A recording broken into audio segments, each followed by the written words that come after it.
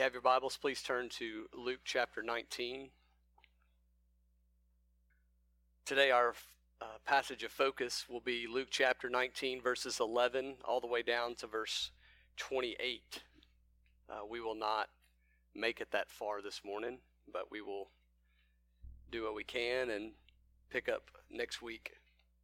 Today is Palm Sunday. We celebrate the Lord Jesus and his coming into Jerusalem. I wish we were there in our passage this morning, but we're a few weeks away from that. But regardless, we celebrate as the people that were waving the palm branches and shouting, "Hosanna, Hosanna to the King." They had great expectation.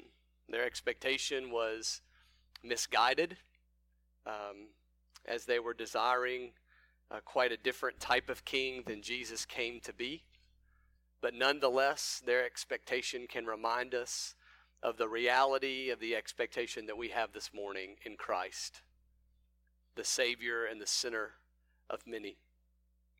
We come to celebrate and proclaim his sovereignty and his reign over our lives.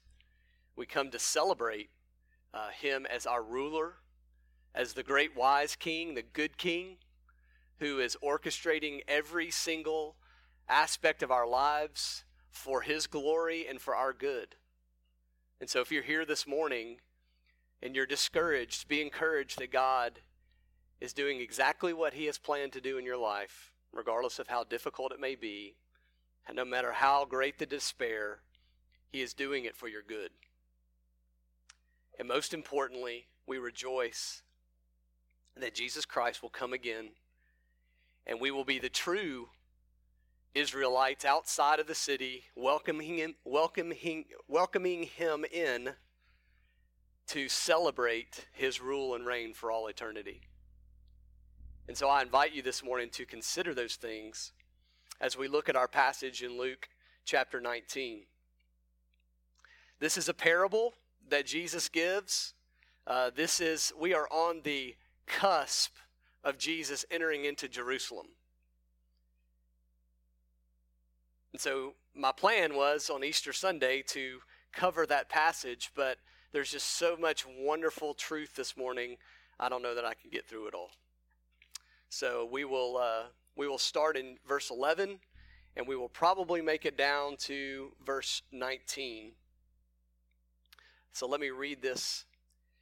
It says, as they heard these things, he proceeded to tell a parable because he was near Jerusalem and because they supposed that the kingdom of God was to appear immediately.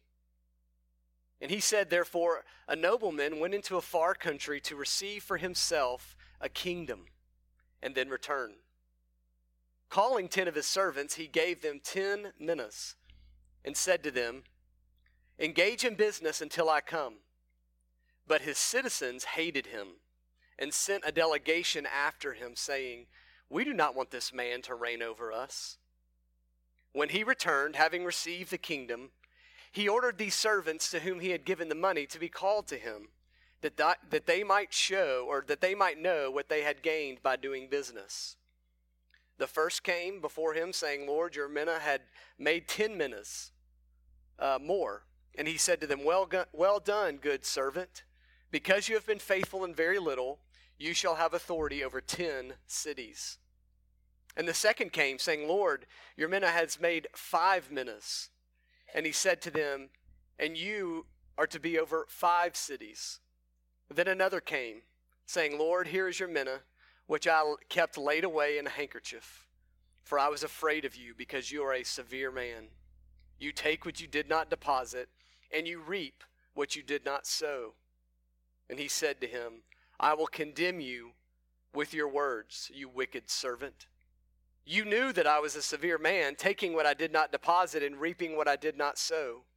Why then did you not put my money in the bank, and at my coming I would have collected it with interest?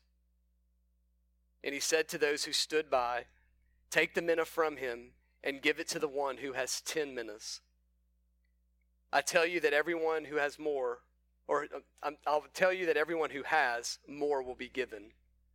But from the one who has not, even what he has, will be taken away. But as for these enemies of mine, who do not want me to reign over them, bring them here and slaughter them before me. Well, I pray that the Spirit of the Lord has blessed your heart even with the reading of his word and understanding even from the hearing of these words, the clear message that Jesus is telling us as he enters into Jerusalem. This is closely linked, as all of our passages have been, to the preceding passage. And so you can imagine, for the storyteller Luke, he's telling the story on the cusp of the story with Jesus and Zacchaeus. Matter of fact, he concludes that story with very important words, "For the Son of Man came to seek and to save the lost." Now, the very next words are descriptive words, historical words that mean quite a bit of truth to us, and that is that the people that are surrounding him, this crowd that was gathering with him, this a company of disciples even, were gathering and following him to Jerusalem. And as they began to walk with Christ and hear him and believe him, their mind was not going to a Savior who would seek and save the lost sinners. He was coming to seek and save the lost Israel. Because they were the oppressed, they were the socially outcasted, they were the slaves of the Romans and the Greeks. And so, for them, and this is what Luke tells us in verse 11, they were suspecting that as Jesus was walking to Jerusalem, that this was the entrance of the Messiah into the great holy city for him to conquer and slay and take control so that Israel would once again be magnified to prominence and prestige. And of course, in his omniscience and his wisdom, Jesus has to correct their understanding in this parable. And so in this parable today we're going to look at two aspects of three total. One, we want to look at the forecasting of the kingdom by which Jesus gives us. Secondly, we're going to begin looking at the servants of the kingdom. And lastly, we'll finish this next week, the end of the servants of the kingdom, and finally the opposition or the enemies of the kingdom, which Jesus covers in this parable. And the point is simply this: it is to look forward to and clearly reveal to his people the timeline of his kingdom and the work that he's going to accomplish on the cross. That's why the first point here is the forecast of the kingdom. Jesus in this parable is giving a clear forecast. Much like we were glued to our TVs last night, wondering what kind of severe weather we might receive here in the city. So Jesus is giving this forecast of the kingdom. And this is a very important passage, as all passages are, but a very important passage because in this passage, Jesus introduces new information about this forecast that has yet been truly emphasized by the Lord to this point. And we will get to that in just a moment. But we'll see that these people need their understanding of Jesus corrected. They need their understanding of the kingdom adjusted, because they think that Jesus is walking into the city to claim his messianic rule by which political and social and national oppression will end and Israel will be elevated. Now, in this parable, Jesus, in all his wisdom, is not only trying to teach the people this truth about the kingdom, but he's doing it in a very amazingly unique way. He's using the history and the news of that day. In other words, Jesus is telling this parable and connecting it to current events in the people of Rome of that day. You guys will remember throughout the study of the Gospels that Caesar Augustus had put Herod in charge of this region, Herod the Great, okay? And so Caesar has put Herod in charge, and throughout Herod's reign, he promised his sons could rule over different regions of this kingdom he would call when he died. Well, one of those sons, Herod had many sons, and there was great political turmoil to gain access to the inheritance of this land. But eventually, there was one of Herod's sons named Archelaus, and Archelaus was promised the region of Samaria, Judea, and Idumea. Okay? So he's promised this land. Well, when Herod dies, he is unofficially the king because it's been promised to him by his father, but he has to travel to Rome and stand before Caesar, and he has to be officially announced as the king of this land. Well, history tells us that when Archelaus left Rome, or he left this region to go to Rome to stand before Caesar, there was a representative group of people from this region that followed him, and they stood before Caesar and they demanded that this man not be their king. This is headline news. Now, that didn't help. It didn't work.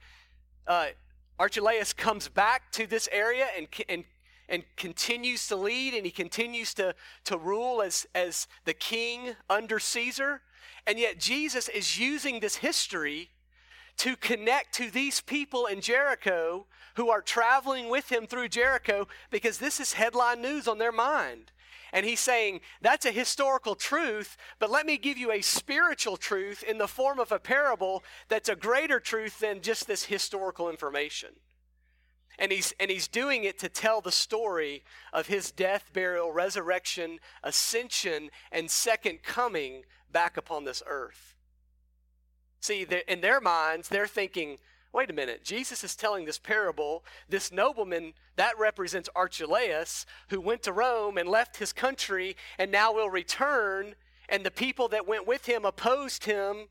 And Jesus is saying, no, that's not the story I'm telling you. That's connecting in your mind. Let me tell you a greater story. Let me tell you a story about myself and about my kingdom and what you should expect in this kingdom. And so the first aspect of the forecast that he gives us is the receiving of the kingdom. In the parable, he says that the nobleman, it says, a nobleman went into a far country to what? To receive for himself a kingdom and then return. See, the aspect that Jesus wants these disciples and he wants us to understand today is that when Jesus Christ came into the world, that the inauguration of the kingdom began. And that in those years and in those days of ministry, Jesus was exemplifying the authority that God the Father had given him as the eternal Son. That the Father had literally passed the authority and commanded the authority to his Son to demonstrate and reflect in the world so that we might see God. That we might see his authority, that we might see his power and his majesty and his omniscience and omnipotence, that we might see those things through the God-man.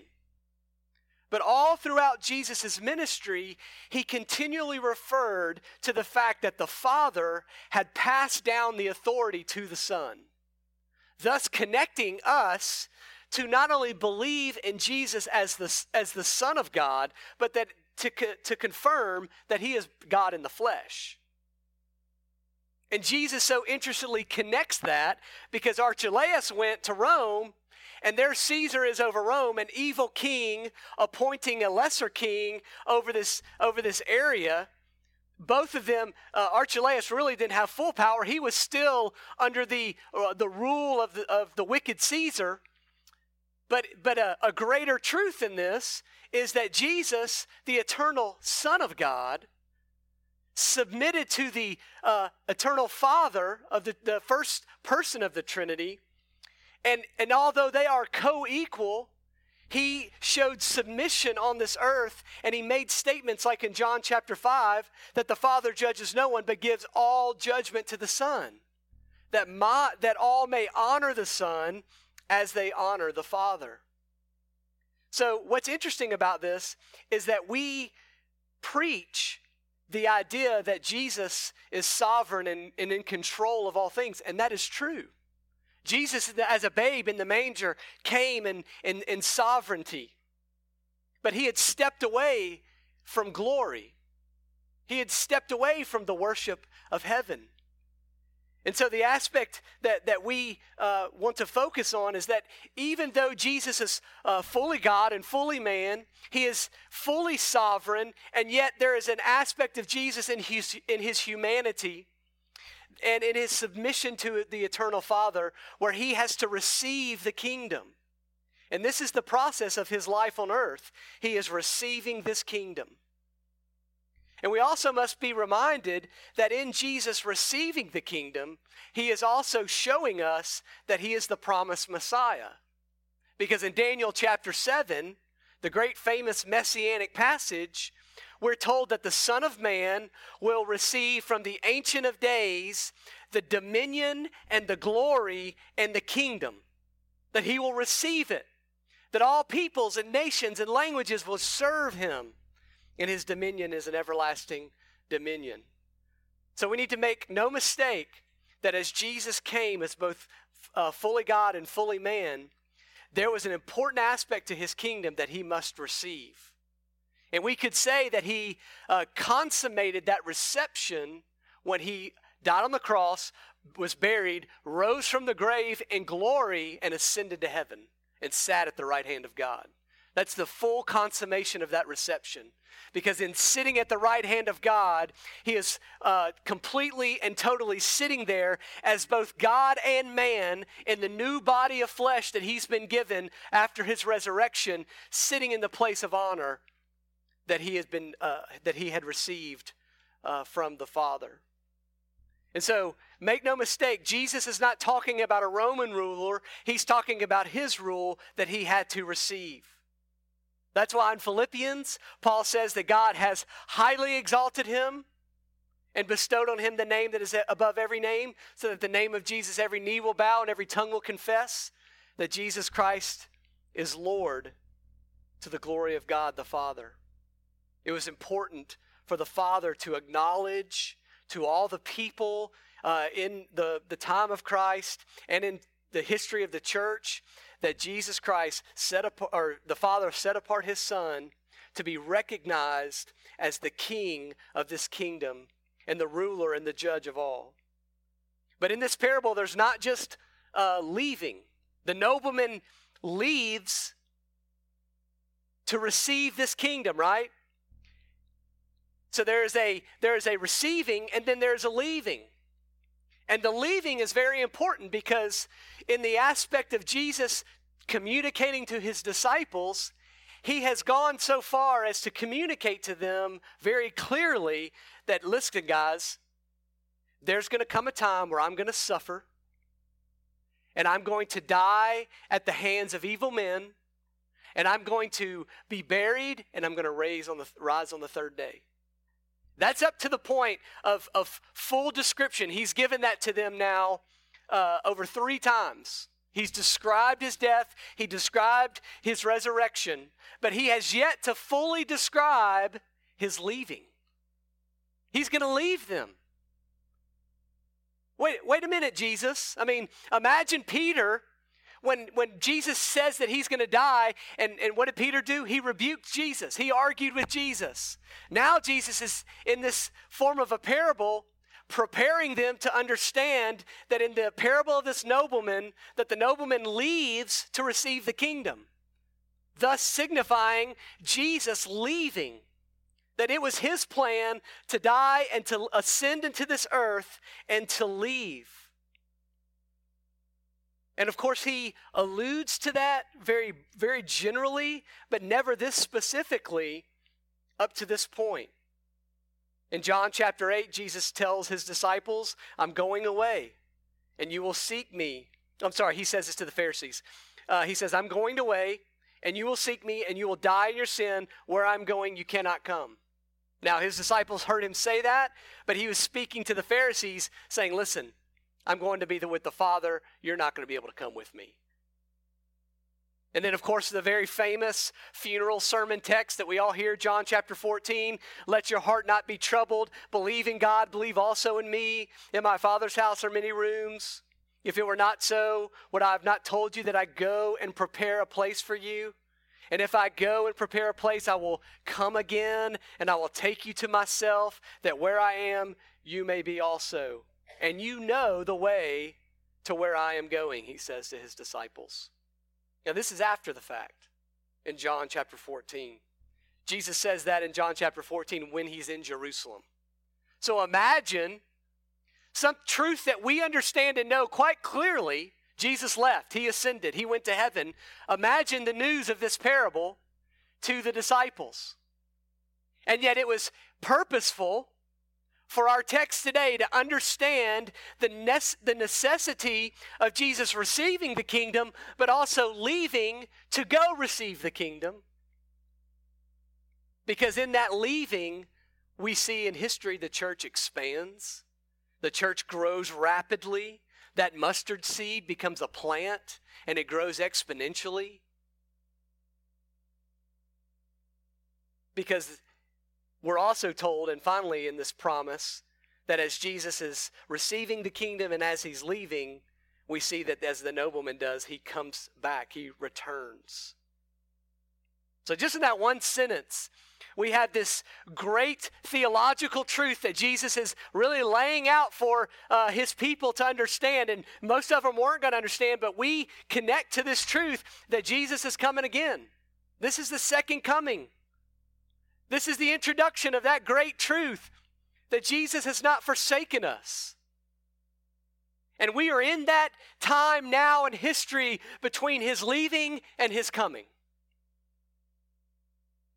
That we are in that time where we are of great expectation that Jesus is returning again, and that we are filled with hope, and we are filled with joy, and we are filled with longing, waiting for Jesus to come. Because we have the full revelation of God. We understand now what the Old Testament prophets had not necessarily expressed. So the Jews thought that when the Messiah came, it would be one coming. And Jesus says, no, let me help you understand this more fully. It's actually I'm gonna come in inauguration, in my incarnation, but I'm also gonna come again for consummation. I'm going to fulfill and complete all that has been stated. And so Hebrews chapter 9 reminds us what? So Christ, having been offered once to bear the sins of many, will appear a second time, not to deal with sin, but to save those who are eagerly awaiting for him. Now, why is this important? Well, because what is Jesus about to do? What is Jesus about to accomplish in Jerusalem? What would be the greatest information that he could share with his people, his followers, the people that would lead the church? Then let me give you the timeline, right? Remember that time your parents left you at home for the first time and they went on a trip by themselves? And they give you all that detailed information. Now, this is where we're going to be, and this is the phone number, and this is the address, and this is when we're coming home, and you just know all this important information. And Jesus is laying this out in this parable. Why? One, because he was correcting their understanding of what was about to happen. And two, he was giving them a fuller revelation of all the redemptive plan of God that had been planned before the foundation of the world. This is not an audible. This is not some change of plan. This is what had been enacted for Jesus to ascend to heaven after his resurrection, for the church to grow and expand in the power of the Spirit, and to take the gospel to the nations, and then Jesus will come again. That was always the plan. And so the question that we have to ask ourselves this morning is, how are we living in light of those two moments of history? The leaving of Christ and the return of Christ. How are we living? There is such a danger today for every follower of Jesus Christ to forget what lies ahead of us. Matter of fact, we can enjoy this world so much that we lose sight of the longing of his return. The way I think of this is moms, imagine if for a moment you and your children are at the airport waiting on your husband to return from this long trip. And while away, your husband was off maybe on a business trip, on a mission trip, and it was an strenuous time alone with your kids, keeping the home together. Maybe the emotional strain of being separated from your loved one, dealing with the discipline of the family. And so you sit there in the lounge of the airport waiting on your husband's delayed flight. And let me ask you, is there anything in the airport at that moment that is more important or more entertaining to you that would distract you from the focus of that man that you love coming home? Is there anything that you would go, hey mom, let's go to the store over here and let's look at all the snacks and all the magazines and let's just distract our minds with this and let's just forget about the fact that our dad's coming home or your husband's coming home. That would be silly. Because in the truth of the matter is that it is unchristian for our hearts to disregard the return of Christ in exchange for the life of the here and now. Your new heart in Jesus has been knitted together to a new home, a better place. And the Spirit of God grafts our new heart to that new home. That's why the Bible calls us exiles. It calls us sojourners. We are pilgrims on a journey in this world because we don't belong to this world. Hebrews chapter 11, the writer is talking about the roll call of faith, as you remember. And he says, all these died in faith. Abraham, not having received the things promised, but having seen them and greeted them from afar, and acknowledged that they were strangers and exiles on earth. For people who speak thus make it clear that they are seeking a homeland. If they had been thinking of that land from which they had gone out of, they would have had opportunity to return. But as it is, they desire a better country, that is, a heavenly one. Therefore, God is not ashamed to be called their God, for he has prepared for them a city. The writer of Hebrews is speaking through the history of the Old Testament and the way that the Israelites yearned and longed for the promise of the promised land to come to fruition, a land of blessing, a land of living under the care and provision of God, no longer under the oppression of other nations. And all that was a foreshadowing of the true longing that we have in Christ. That no matter how difficult this world is that we don't belong to, we have a longing to look forward to Christ's return when we will be united and experience the true promised land. That is, all those who live by faith in Christ alone. And so that is the returning aspect of this parable that should draw our hearts and draw our minds to find hope and encouragement in what Jesus is sharing this morning. That this nobleman leaves to receive a kingdom and then returns. And what does he do before he leaves? Well, it says he calls 10 of his servants, verse 13, and he gives them 10 minas, and he says to them, engage in business until I come. Engage in business until I come. See, the importance of this passage this morning is that not only does it forecast the kingdom for us, but it gives us an understanding of how we ought to live as the church in between the time of Jesus leaving and Jesus returning. And it's simple with this command: engage in business. engage in business. This is what the servants of the kingdom do. They engage in business. Now, a couple things that are important for us to understand. The mina was a value of currency that represented 100 days of wages. So in other words, we could say, from the perspective of Jesus in this parable, that he is referencing a value of 1 mina, which was equivalent to 100 Greek drachmas or 100 days of wages. Now that may sound familiar because the drachma was equal to the denarius. So the drachma was Greek money and the denarius was Roman money. And they both represented a day's wage. Well, the mina was 100 Greek drachmas, or 100 days' wages. So if we're going to try to break this up with some rough equivalency, we'll say it this way.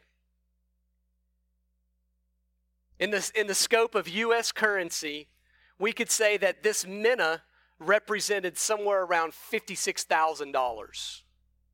If you take a day's wage, which would be 8 hours a day, plus the minimum wage, you're going to get somewhere around $56 a day times 100 days, or 10 mina, times 10 minas, so that'd be $56,000. So imagine, there's 10 servants, everyone gets the equivalent of somewhere around $50,000 to invest. Now, why is that important? Well, because Jesus is giving this example to help us understand that the investment that he gives in this parable is invaluable. There's no special reference to 10 or 10 people. We're not trying to read into the numbers. We're trying to see that 10 minas is a whole lot of money. And it represents an invaluable investment that this nobleman gives to his servants. And what does he say? Take this that I'm giving you. You didn't earn this money. It doesn't belong to you. I'm giving this money to you freely. Why? So that you can invest it and bring back a return, a profit. And folks, that invaluable investment of the kingdom is the gospel. That invaluable investment that we have is Jesus, the living Word of God. And we are given this investment between the time of Jesus leaving and Jesus returning, and we're given this incredible investment to do what? To make a profit, to expand the kingdom. Not to make a profit for ourselves, because you'll notice that these servants had to return whatever was given that they made off this money. They returned it all back to the king. It wasn't theirs. It's not our gospel. It's the gospel that we believed in, but it's the message of Jesus Christ and his kingdom. And it's the investment that we're supposed to take and understand, first of all, that it's invaluable, it's priceless. That's why Peter says in 1 Peter, according to his great mercy, he calls us to be born again to a living hope through the resurrection of Jesus Christ from the dead, to an inheritance that is imperishable, undefiled, and unfading, kept in heaven for you. So we have to ask ourselves, are we engaging in the business of the kingdom until Christ returns? And a further question is, do we consider the gospel as the invaluable investment that has been entrusted to us?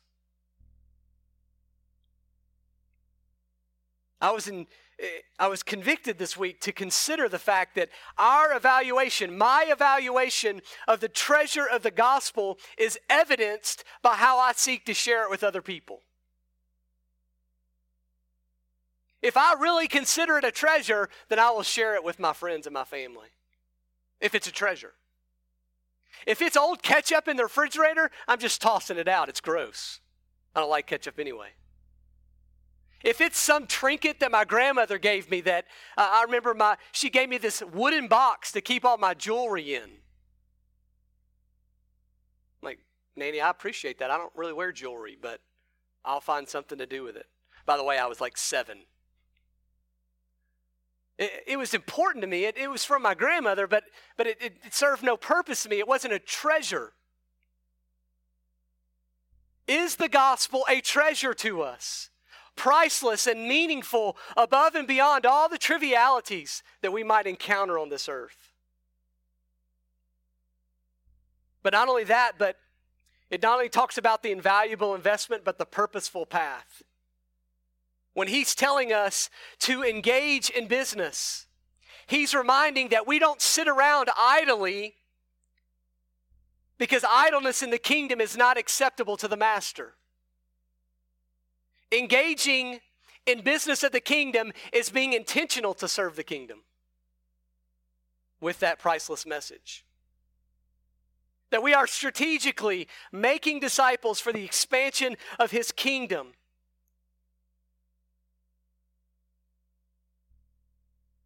Matter of fact, we could say that idleness with the kingdom expansion is fruitless and comes with damning consequences, which we'll see. The one responsibility given to the servants in this parable as the king leaves is not, listen, protect the kingdom. He doesn't say that. He doesn't say fortify the wall. He says engage in business. And similarly, Jesus on the mountain, after he raises from the dead, gathers his disciples and says what? Engage in kingdom business. Go and make disciples of all nations, baptizing them in the name of the Father, Son, and Holy Spirit, and teaching them to observe all that I command you. And lo, I am with you always, even to the end of the age. And of course, as we are challenged to not only value the investment that God's given us, but to be purposeful with it, the negative aspect of that is to turn away from those things that consume our earthly loves and values.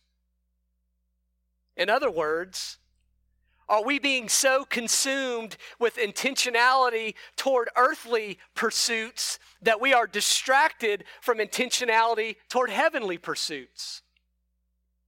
Listen, sports are great. Hobbies are beneficial. Retirement is a blessing. But if our time is consumed with these things and are not being leveraged with the expansion of God's kingdom, then I believe God's timing is not being stewarded well. It's his time that he's given us. It's his time that he's given me. And if I'm not using the things of my life, my children, my wife, my job, all these things, if I'm not centering those things on the gospel, if I'm sitting idly by, then I don't think I'm using the time that God's given me appropriately. I'm not being purposeful. So consider the invaluable investment, the purposeful path, and lastly, the timely treasure. Because the nobleman clearly says to him, to these people, engage in business until I come. Simply, the treasure has a time limit. The gospel, although its effects are lasting for all eternity, the reception of the gospel has a shelf life. It expires. We consider the fact that when Jesus returns upon this earth, there will no longer be an opportunity to share this invaluable investment with other people. We will not have a chance. They will not have a chance to take advantage of that forgiveness, of that reconciliation, of that freedom from condemnation that we all enjoy. So as faithful servants of the kingdom, we are called and commanded in this passage through this parable to engage in kingdom business. But there's also another important truth, that as faithful servants who engage in kingdom business, we will see varying levels of kingdom fruit. Our efforts, although faithful, are oftentimes blessed with a varying level of results. There could be and I know this is going to be difficult to understand or imagine, but let's say there's a clone of me in another state in the same amount of ministry, in the same amount of historical milestones. This person went through the same type of ministry and calling and things like I did, and we both serve faithfully over these same amount of years, same amount of days, and there's no guarantee that our ministries will be the same, receive the same amount of fruitfulness. There will be varying levels of fruitfulness. And that's what we see in verses 15 through 18.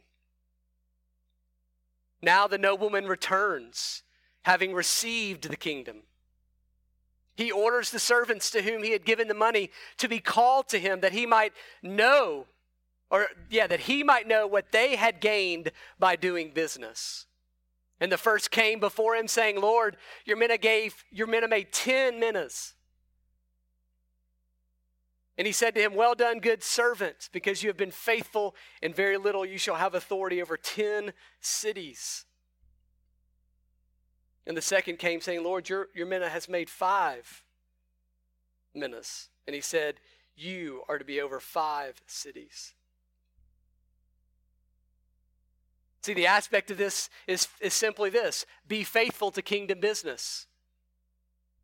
Be obedient to invest, and trust that the obedience to invest belongs to the individual believer, but the fruit of the investment belongs to God.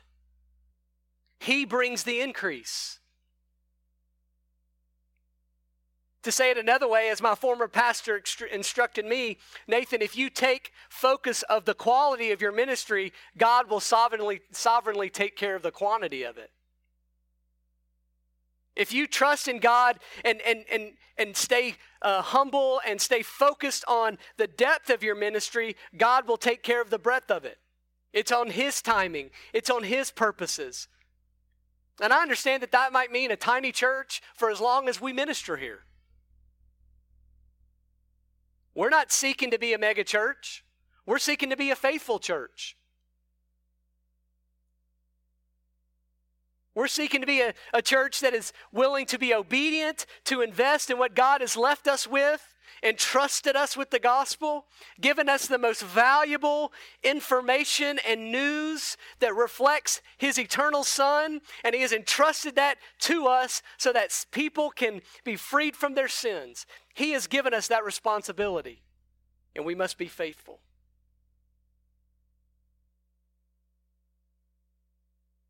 Reminds me of the parable of the soils in Matthew 13. That the good soil, the seed that fell in the good soil, reflected the man who hears the word and he understands it, and he indeed bears fruit and yields it, what? In one case 100-fold, in another 60, and another 30. Varying levels of fruitfulness. So listen, we don't need to look to the Apostle Paul and consider that everyone's called to be a missionary to multiple cities across a vast region with multiple church plants and most likely thousands of new disciples. That doesn't need to be our model.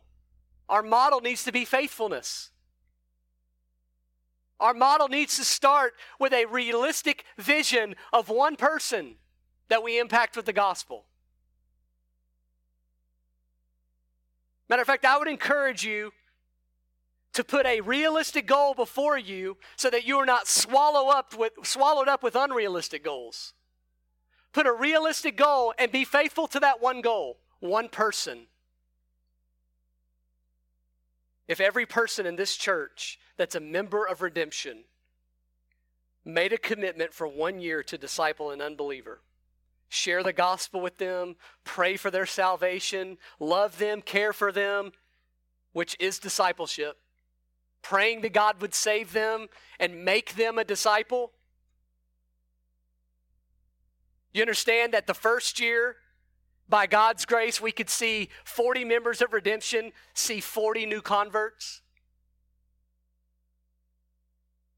And that those 40 would be added to 80, and those 80 members in year 2 could possibly see 80 new hearts changed for the gospel. And those two groups of 80 now would be 160 in year 3, and then 330 in year 4, and then 660 in year 5. Until finally, after year 5, when year 6 begins, over 1,000 disciples of Jesus could be made for one person being faithful.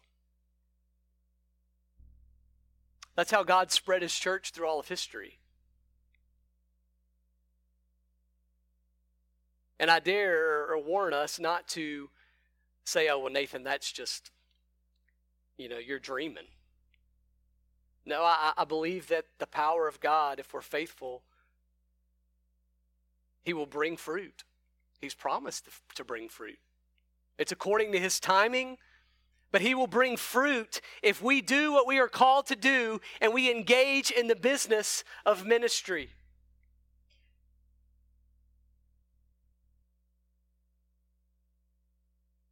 That we're faithful to say, Lord, you have entrusted this gift to me. You've entrusted this treasure to me, and I'm going to be faithful to take it out and to do what you've called me to do, because time is limited, but it's priceless and it's worthwhile doing, and I'm going to do it faithfully until you return. And I'm going to turn away from the cares of this world that might distract me. Even if it causes me to sacrifice the things that my earthly heart desires, I'm going to turn away from those things for the sake of the glory of the kingdom and the expansion of the gospel. And I'm going to stop right there and conclude with a quote from Jonathan Edwards, who says, "The joy of a Christian not only arises in knowing and viewing, but also in doing. Not only in apprehending God, but also in doing for God. For he loves God, not only with a love of complacence, but with a love of benevolence also. And as a love of complacence delights in beholding, so does a love of benevolence delights in doing for the object beloved. The peace and the pleasure which the Christian has in these things is far better and more desirable than the pleasures that this world can afford."